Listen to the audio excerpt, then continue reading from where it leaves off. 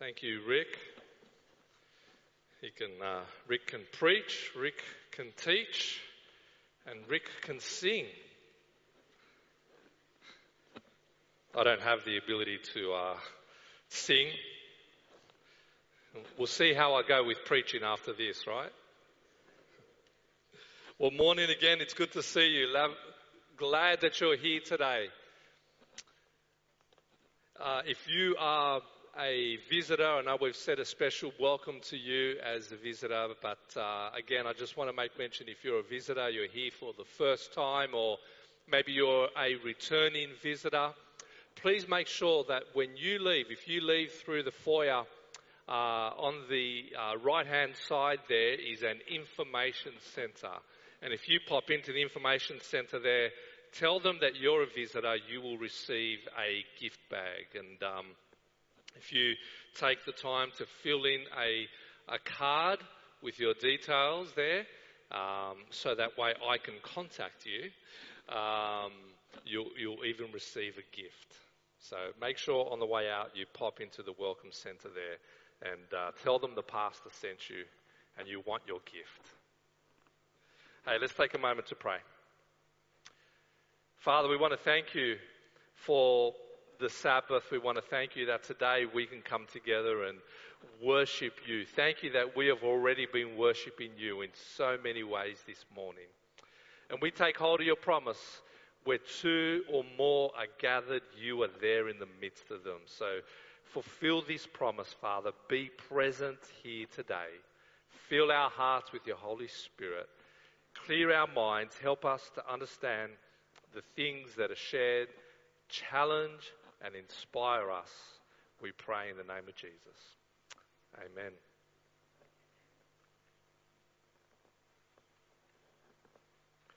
How well do you know the following people? Alan Johnston and Alan Morris. Anyone familiar with those names? What about George Patterson? Anyone familiar with the name George Patterson? Raise your hand if any of these are familiar. Ogilvy and Mather. Oh, Bill. Very good. Jeffrey Morgan Pike. Anyone familiar with that name? Okay. What about J. Walter Thompson? Bill. The most educated man in the room. Well, how did you go? I didn't see many hands go up, so I'm assuming you didn't do too well. Don't feel bad, because, to be honest, most people haven't heard of these names either. These are the names, well, maybe Bill, do you want to tell us who some of these are? Good work. These are the names. You've got to write in one, Bill. These are the names of advertising agents. And their job is to make a name for others. That's their job. They exist to sell someone's product. And if their sales pitch goes well and the product sells, well, they've done their job, haven't they? They exist to promote a product. And while you may not be familiar with these companies or these names, you may be familiar with their work. Let me share some of them with you. Who remembers this commercial? Come on, Aussie. Come on, come on. Do you remember that? This work was written as a 60-second jingle by Alan Johnston, Alan Morris, and other creative staff at the Sydney advertising agency Mojo in 1978 to promote, who's this promoting? Do you remember? It was the cricket, wasn't it? The second season of Kerry Packer's World Series cricket for the Nine television network. You know, this song eulogised players such as Dennis Lillee, the Chappell brothers, Ian and Greg, and Rod Marsh. And it ended with that famous refrain, come on, Aussie, come on, come on. It's all coming back to you now, right, isn't it? Okay, here's another one. What about this one? Do you remember this fellow? There we go, the Go-Go Mobile Man, yes. Do you remember what they were promoting? Yeah, Yellow Pages, very good. Created in 1992 by George Patterson for the Yellow Pages, Gogglebmobile is regarded by many as one of the classic icons of Australian television advertising. You remember this gentleman, right? Well, those of you who grew up in Australia in the 90s, there are some here who may not have been born yet saying, what is this guy on? Yellow Pages? What are the Yellow Pages? Yes, long before iPhones and the internet, that's how we communicated and found other people. Okay. What about this one? Ah, very good. Qantas, yes. I still call Australia home. This one was created in 1998 by Ogilvy and Mather. The Qantas commercial combined Peter Allen's song, I Still Call Australia Home. You remember that?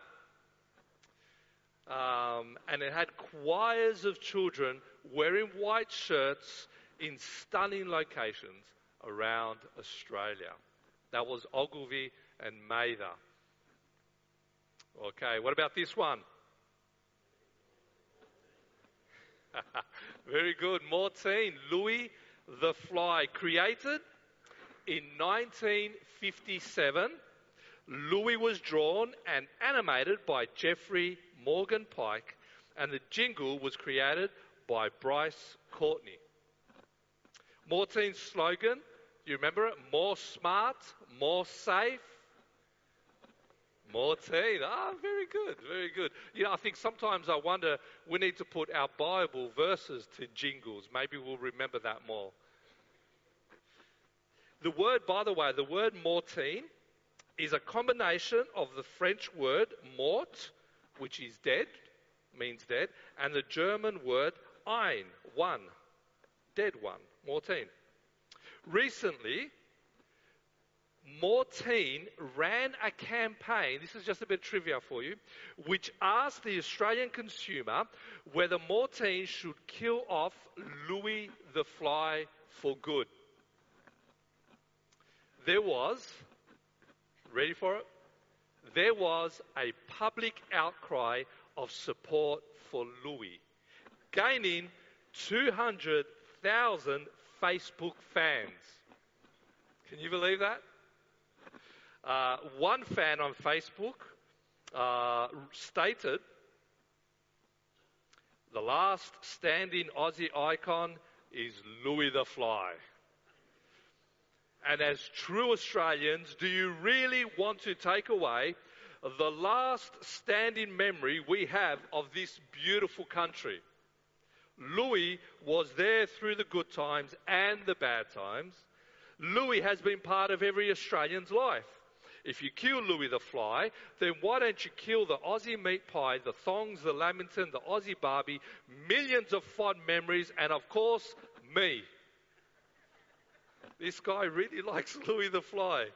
Louis is all we got. Louis is Australian. Wow, there's some messed up people around, right? No. Okay, what about this one? Yeah, Snap, Crackle and Pop.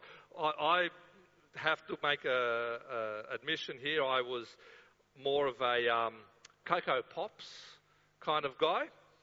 But yes, Kellogg's Rice Bubbles, Snap, Crackle and Pop. You know, you may not have heard of J. Walter Thompson, but I'm sure you've heard the jingle Snap, Crackle and Pop, and that his advertising agency made for Kellogg's. And you know, there are so many more uniquely Australian jingles, such as, let's see if you can complete this. Decoré, yeah, very good. That's the Decoré shampoo. What about You Ought to Be Congratulated? Meta Lee. Okay, we've got some avid TV viewers here. What about happy little Vegemites? That's pretty easy. Kraft Vegemite. What about this one? Life. Be in it. Do you remember that? That was Norm, wasn't it? Norm, that was the federal government. Big push for health. What about Up There? Kazali, there. Good work. The Australian AFL. Hard Yakka. We're all familiar with that one. What about I Love Aeroplane? Yeah, good work. Okay, here's one that's a little more recent. Down, down. Prices are down. Coles. And look, of course, we wouldn't finish without Aussie Kids. Weet-Bix Kids. Sanitarium, Weet-Bix. Yeah. You know, we could learn a lot from these companies, can't we? What they do for their clients, we as a church exist to do for Christ. We are not here for ourselves. And church, you and I are heaven's advertising agency. We are to promote, lift up, reflect God in all we do. You have been hired by God to be his advertising agency. Are you up for it?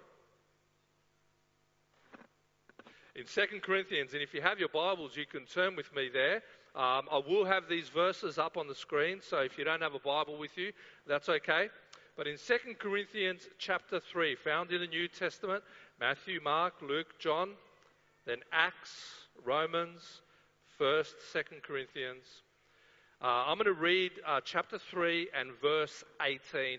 I'm actually reading it from the J.B. Phillips version. And Paul there in 2 Corinthians chapter 3 verse 18 writes that we are to live like reflecting like mirrors the brightness of the Lord.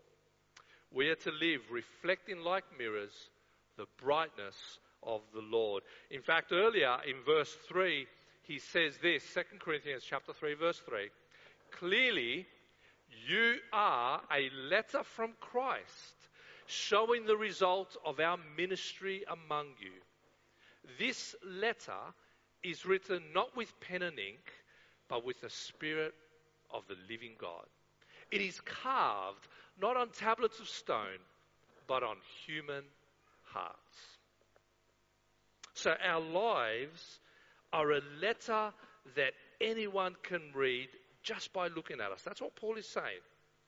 And if we allow Christ himself to write this letter, not with ink, but with the living Spirit, transforming our lives, guess what? Our lives are going to be amazing. In 2 Corinthians, we're going to stay there, and you can go over to chapter 5. And this is the passage that I really want to spend time in this morning, is this passage in 2 Corinthians chapter 5, starting in verse 17. Again, it's on the screen, and it says this, therefore, if anyone is in Christ, he or she is a new creation. Old things have passed away. Behold, all things have become new. Now all things are of God, who has reconciled us to himself through Jesus Christ. That's good news, isn't it? We've been reconciled to God through Jesus Christ, and has given us the ministry of reconciliation. That is, that God was in Christ reconciling the world to himself, not imputing their trespasses to them, and has committed to us the word of reconciliation. Now then, we are ambassadors for Christ, as though God were pleading through us. We implore you on Christ's behalf, be reconciled to God. For he made him who knew no sin to be sin for us, that we might become the righteousness of God in him. So the Bible describes us as mirrors, reflecting the brightness of the Lord. It says that we are letters written by Christ as his ambassadors. And it says that we are to reconcile people to him and to each other. And these are just some of the metaphors that the Bible uses to describe the church. There's many, many more that the Bible uses. But the three main points that Paul is making in this passage in 2 Corinthians is this. These are his three main points. And I want to just share these with you this morning. The first point that Paul is making here in 2 Corinthians 5, 17 to 21, is that God is the driving force behind the redemption of humankind. Reconciliation comes solely at God's initiative. You see, it was God first who came in search of us. The second point, God acted through Christ's death, and Christ alone is the means of reconciliation. It's because of what Jesus has done that we are reconciled to God. And number three, God continues to act through those who have been reconciled. That's Paul's way of, if I paraphrase it, Paul is saying, guess what? Now that you've been reconciled, you are now his advertising agency. And this is my big idea. So we're going to unpack these three this morning. And this is the big idea. If you forget everything that I've said, remember this. My big idea is this. God reaches out to us. Salvation is his initiative. God saves us, then sends us to represent him in the world. That's what we're talking about this morning. That's what God is saying here. And that's what Paul is writing about here in 2 Corinthians. So starting in verse 17, he says there, if anyone is in Christ, he is a new creation. Old things have passed away. Behold, all things have become new. You know, Paul here believes that the new thing that was foretold by God, you know, through Isaiah, in Isaiah 48, verses 18 and 19, has come to pass in Christ. And this new thing that Paul is describing here, all things have become new, this new creation that happens. He says this is far greater than the exodus from Egypt. And it's far greater than the deliverance from Babylon. Because God has now delivered us from the bondage of sin. And he's led us back from exile of our estrangement from God to a new reconciled relationship with God. God has delivered us from the penalty and the power of sin. And he promises that one day he will deliver us from the very presence of sin. Paul says here that those people who are in Christ have experienced this reconciliation. They're a new creation. They've been changed. And having been reconciled to God, these people, you, me, we now have new values, new behaviors. He describes it as being in Christ. This being in Christ, in this context, means that we are now compelled by love. This is verse 14. For the love of Christ compels us. Those who are in Christ are now compelled by love. They have died to sin. Again, verse 14. They no longer live for themselves, but for Christ. They are spirit-filled people. Being in Christ means that there is a radical change in their lives. They've experienced it. And all of this is God's doing. When Paul says all things are of God, he's making it clear that this new creation, this new thing, is exclusively God's work. These people have been radically changed. I remember I grew up, and some of you may know this. I grew up in a Greek home, in a big, fat, crazy Greek home. I was raised Greek Orthodox, and our faith and our culture were intertwined. You see, if you're Greek, you're Greek Orthodox. They just go together. At the age of 20, I started to read my Bible, and my life changed radically.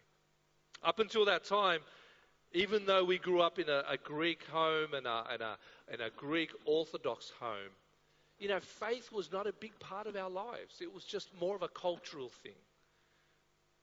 Church and faith and religion wasn't something that affected our lives or really impacted us in the decisions that we made. And so our house was a very secular home.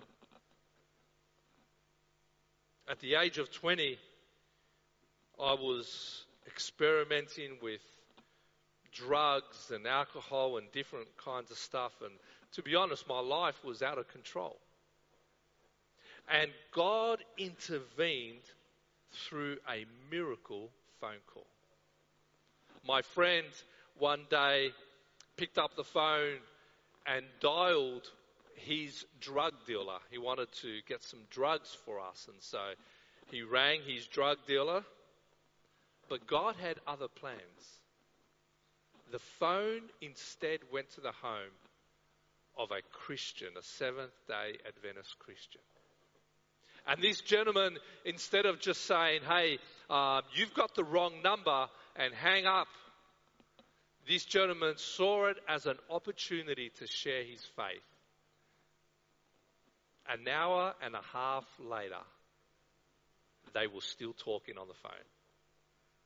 That next Sabbath, my friend was at church. I was introduced to this man who challenged me, and that led me to reading the Bible. My life changed dramatically. More in a moment. Paul says here, all these things are of God. It's God's work. He continues here in the passage by saying that we have done nothing to reconcile ourselves to God. God has instead acted to reconcile us to himself. Reconciliation, therefore, begins with God, and it is effected through Christ, whose death removed the barrier to reconciliation. That barrier was sin.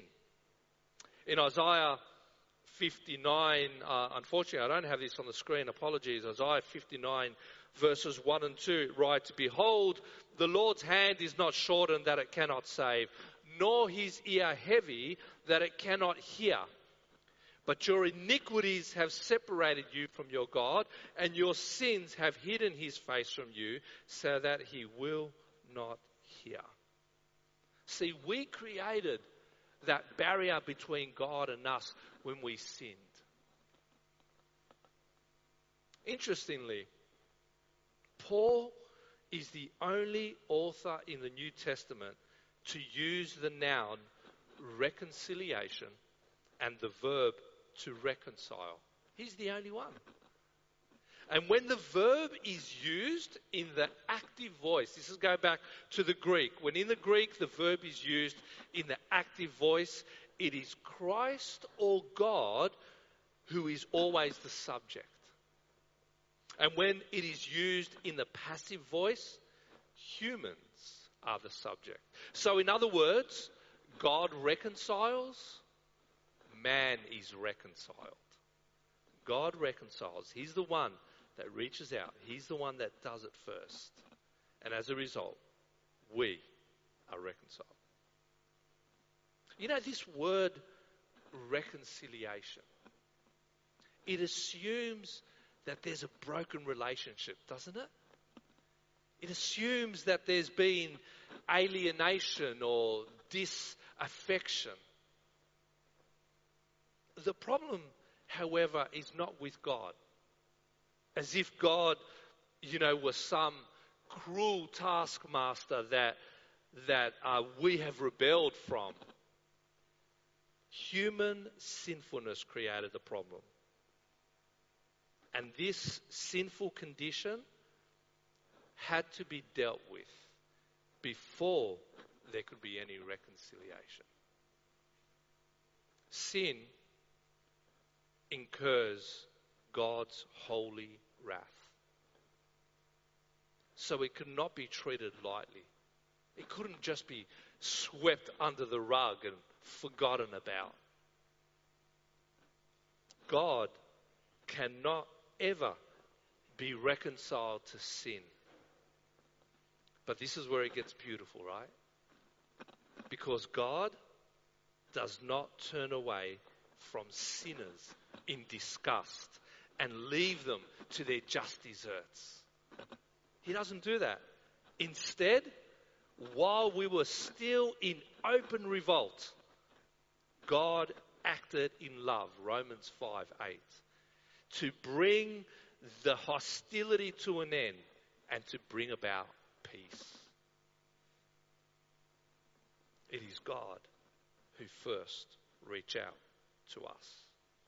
And this peace that he brings is not simply a cessation of hostilities or some sort of uneasy truce. It refers to the mending of the broken relationship that results from God justifying us. That's him making us right through faith and changing us. That's sanctification from enemies to friends. That's what happens. Jesus takes our sin upon himself. He suffers. He suffers the wrath of God against sin. And he dies the second death so that you and I, so that we might be reconciled to God and declared righteous. God gives himself to us in friendship.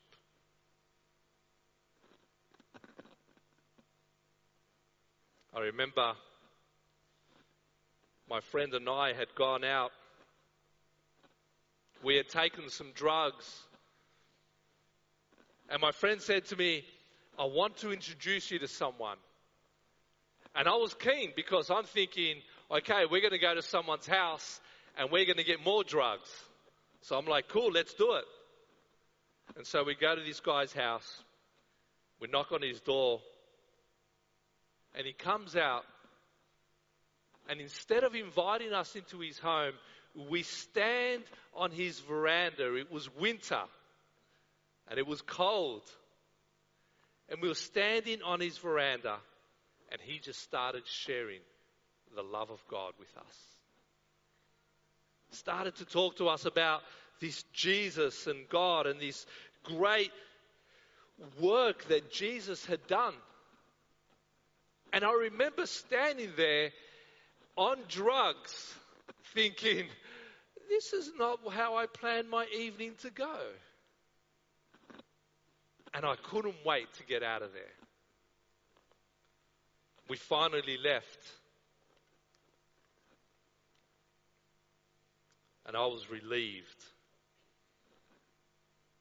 But my friend kept taking me back to his house. I was in his car. I had no choice. About a week later, we were out again and we were on drugs again. And my mind was clouded with drugs. And the same thing happened. We went to his house and we stood on his veranda. And this guy shared the gospel with us. It happened 3 times. Each time I couldn't wait to get out of there. But something happened. Even in that condition with my mind clouded, the Holy Spirit spoke to my heart. Praise God that the Spirit of God is greater than drugs, greater than alcohol, greater than any barrier we might put up. We do these things and we run away from God and we fight against God, and the Holy Spirit continues to hound us and chase after us. He never gives up on us. After that 3rd time, I went home and I found my Gideon's Bible. It was the New Testament and it contained the Psalms as well. And I found it. It was at the bottom of my drawer, covered with a whole bunch of papers and things. And I opened it up and I started to read from the book of Matthew. I wanted to find out what it was that this guy was saying.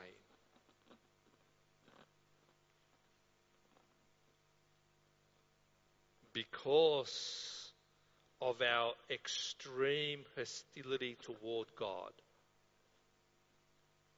this investment of God to save us is accomplished at unspeakable cost to himself.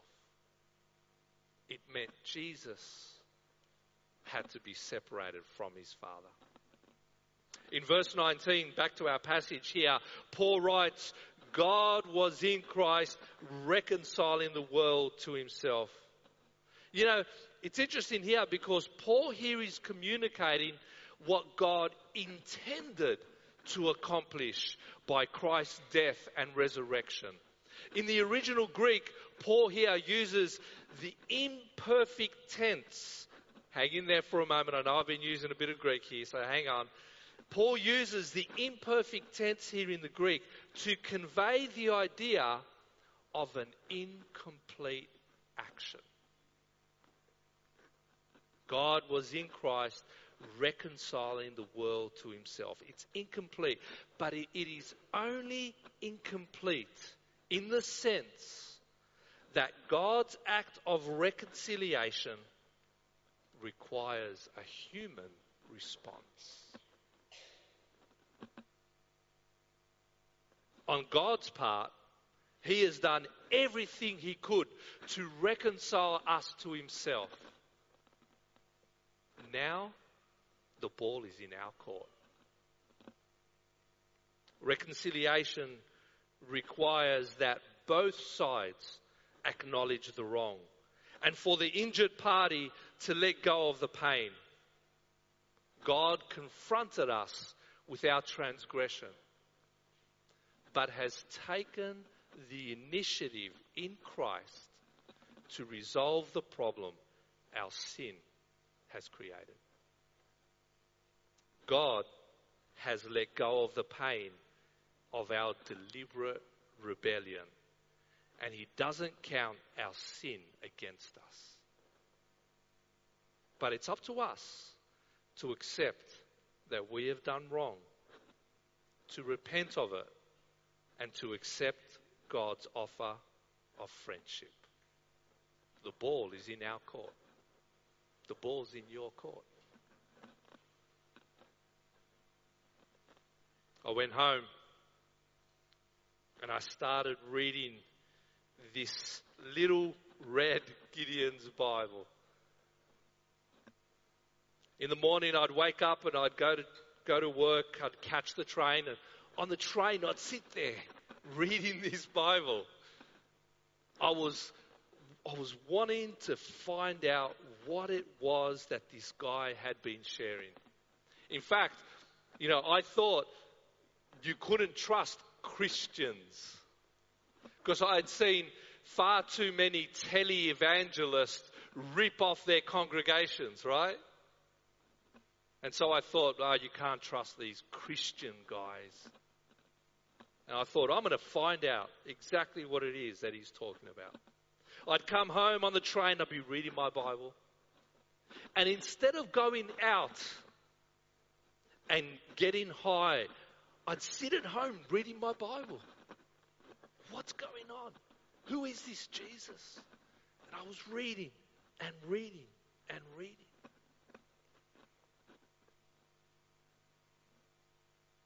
And it wasn't long. I think I got through to Luke.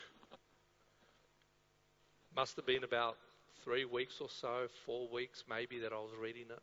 Maybe about a month. I got to Luke and I realized that I was a sinner and I needed a Saviour. And it was there in my bedroom that I knelt for the first time, what seemed like ever in my life. And I knelt there and I poured my heart out to God, this prayer of confession and of my need of God. And I remember weeping, asking for forgiveness. And I remember standing there in my room, a new creation. I stood and I knew that I was a new creation in God. My friend who first introduced me, who first made that miracle phone call, I've spoken to him many times since then. And I said, "Are you sure?" He said, "I didn't have that guy's phone number. God diverted the phone call." My friend was going through the same thing. At home, he was reading his Bible. I didn't know what he was doing. He didn't know what I was doing. And the same thing happened in his life. And we contacted each other. And now, instead of going out at night secretly, taking drugs, now we were secretly going out at night, having Bible studies, watching Kenneth Cox videos. Oh, how our lives had changed.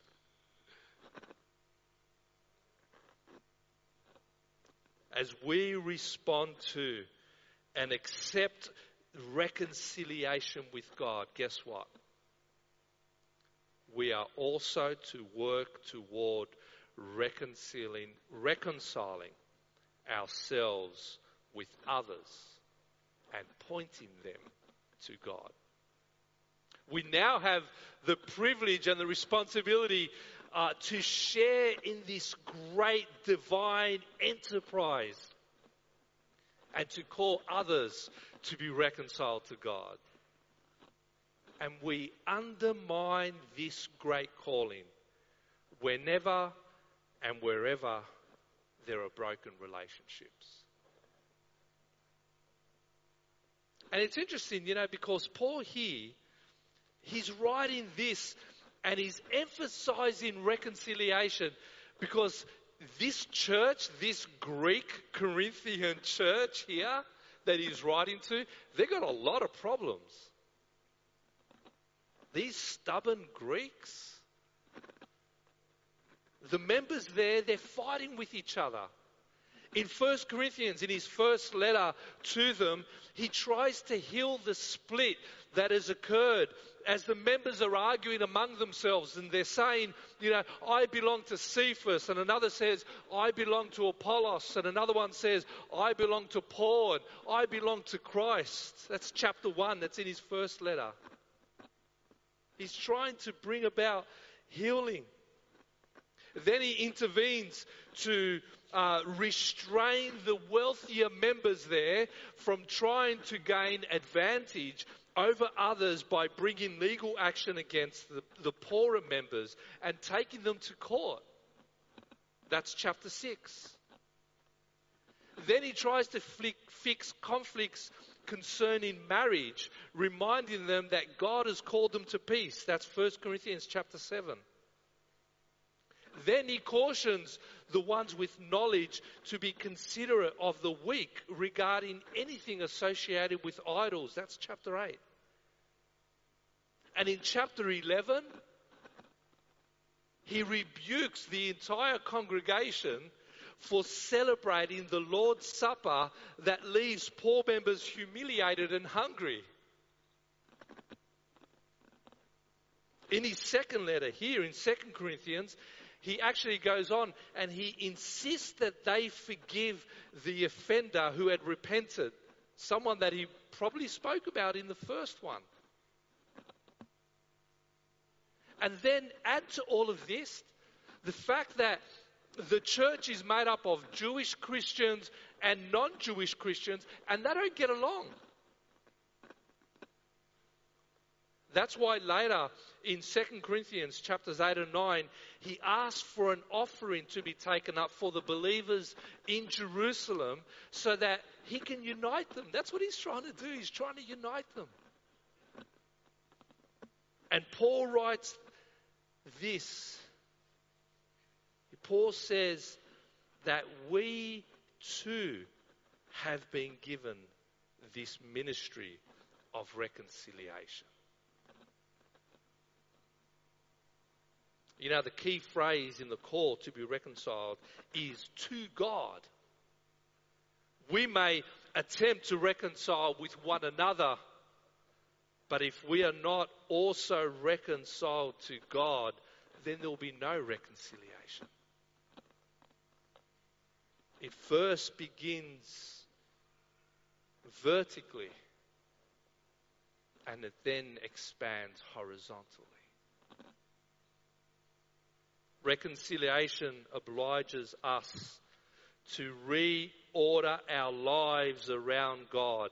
Our changed orientation, when we no longer live to ourselves, will spill over into all our relationships with others.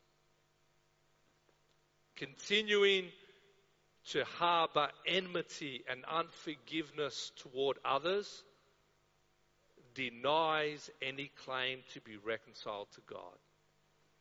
You can't be reconciled to God if you're not reconciled with your fellow church members or with others.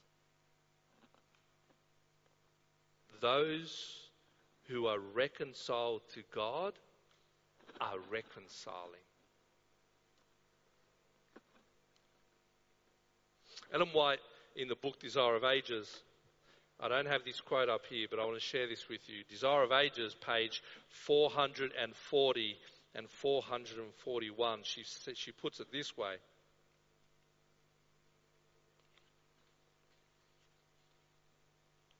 Desire of Ages, page 440. If one of these little ones shall be overcome and commit a wrong against you,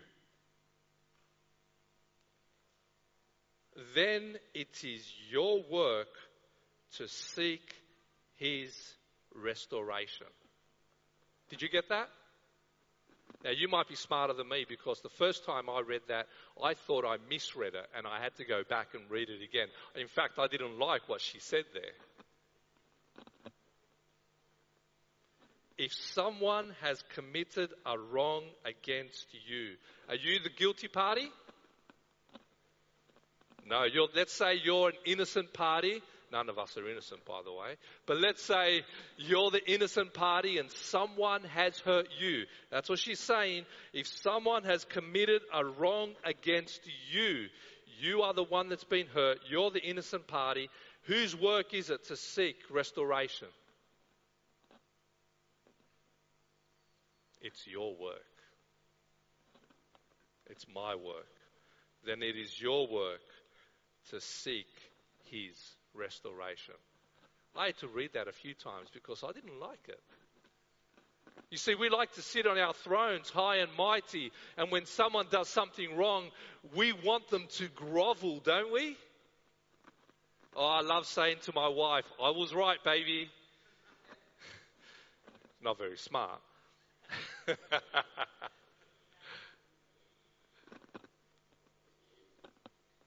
My wife sometimes says to me, do you want to be right or do you want to be in relationship?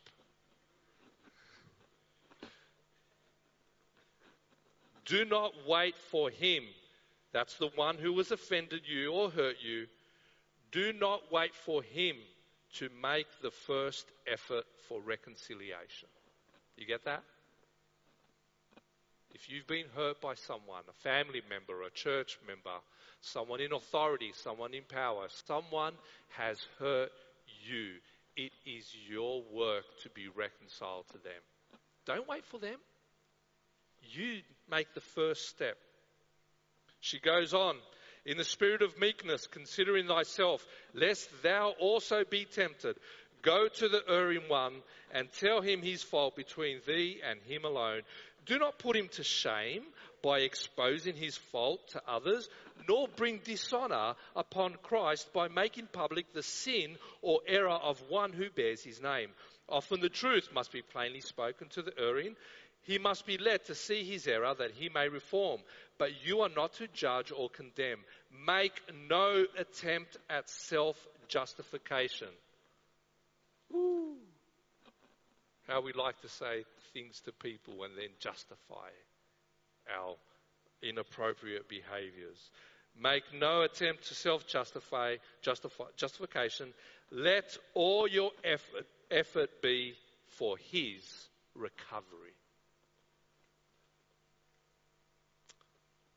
She goes on.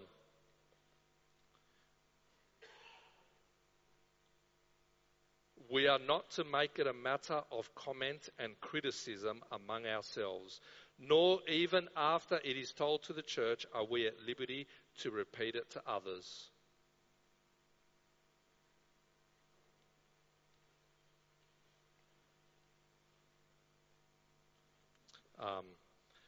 While we seek to correct the errors of a brother, the Spirit of Christ will lead us to shield him as far as possible from the criticism of even his own brethren.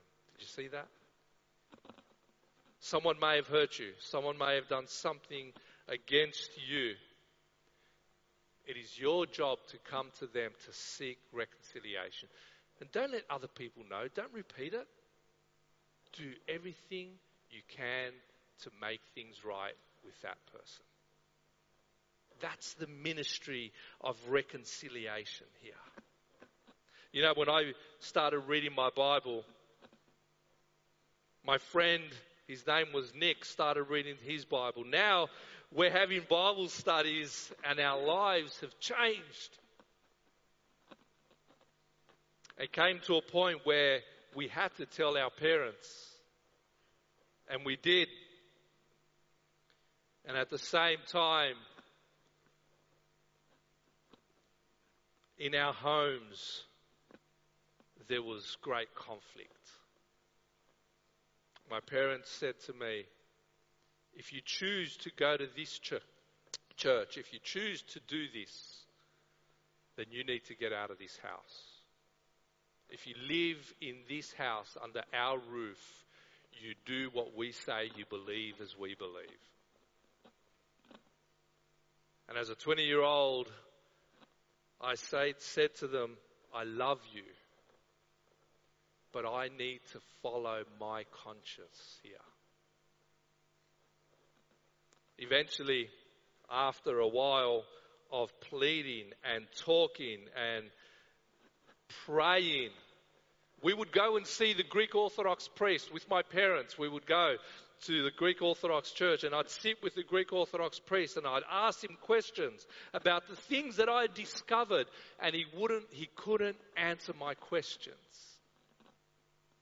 And I said, well, why should I be Greek Orthodox? Why should I come to this church when you're not even doing what the Bible says? And eventually, I got kicked out of home. My parents said to me, you can no longer live here. And I was kicked out of home. But the next day, that was a Sabbath morning. The next day, on a Sunday, I went back to my parents to seek reconciliation. God had so thoroughly changed my heart. You know, before I would punch holes in cupboards and in walls and in doors as I would shout and fight and argue with my parents. And through this entire time, God had so thoroughly changed my life that I just sat and took all of the abuse and the things that they were throwing at me and my cousins were throwing at me. I took it all quietly and I just prayed. I was kicked out of home. I went back. But they were adamant. If I believed this and I went to this church, I wasn't allowed to stay there. I lived away from home for almost 3 years before my parents finally let me back home. And Greeks are so dramatic. We can laugh about it now. We created drama, the classic drama, the Greek tragedy. You can go to Greece and see all of those theatres that we used to build.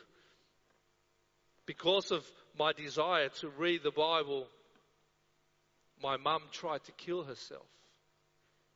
3 times she tried to take her own life, blaming me, saying it was my fault, that it was shameful what I had done.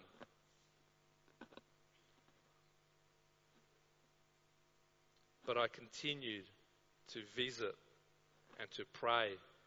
And now we have been reconciled. My dad came to church for the first time about 3 years ago. My mum hasn't come to church yet. A few years after I became an Adventist, my brother started attending church and he became a Seventh-day Adventist. And Greeks are so dramatic. When that happened, my mum said to me, "You've put the knife in my heart as far as it can go." Man, we're so dramatic, right? Oh, you can laugh about it now.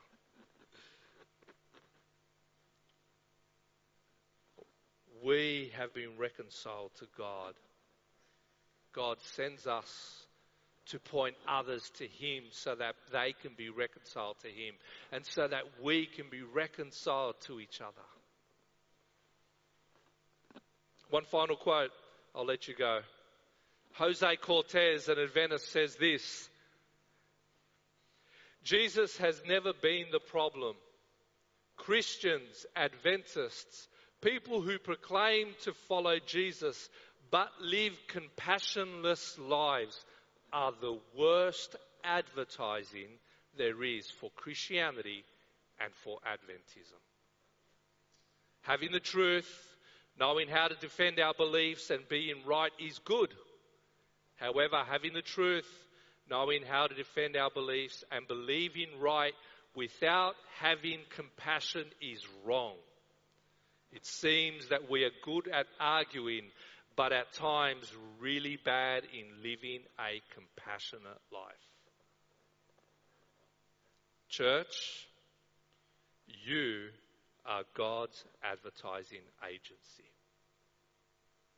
You have been hired by Him to reconcile others to Him and to reconcile others to each other. May God bless us.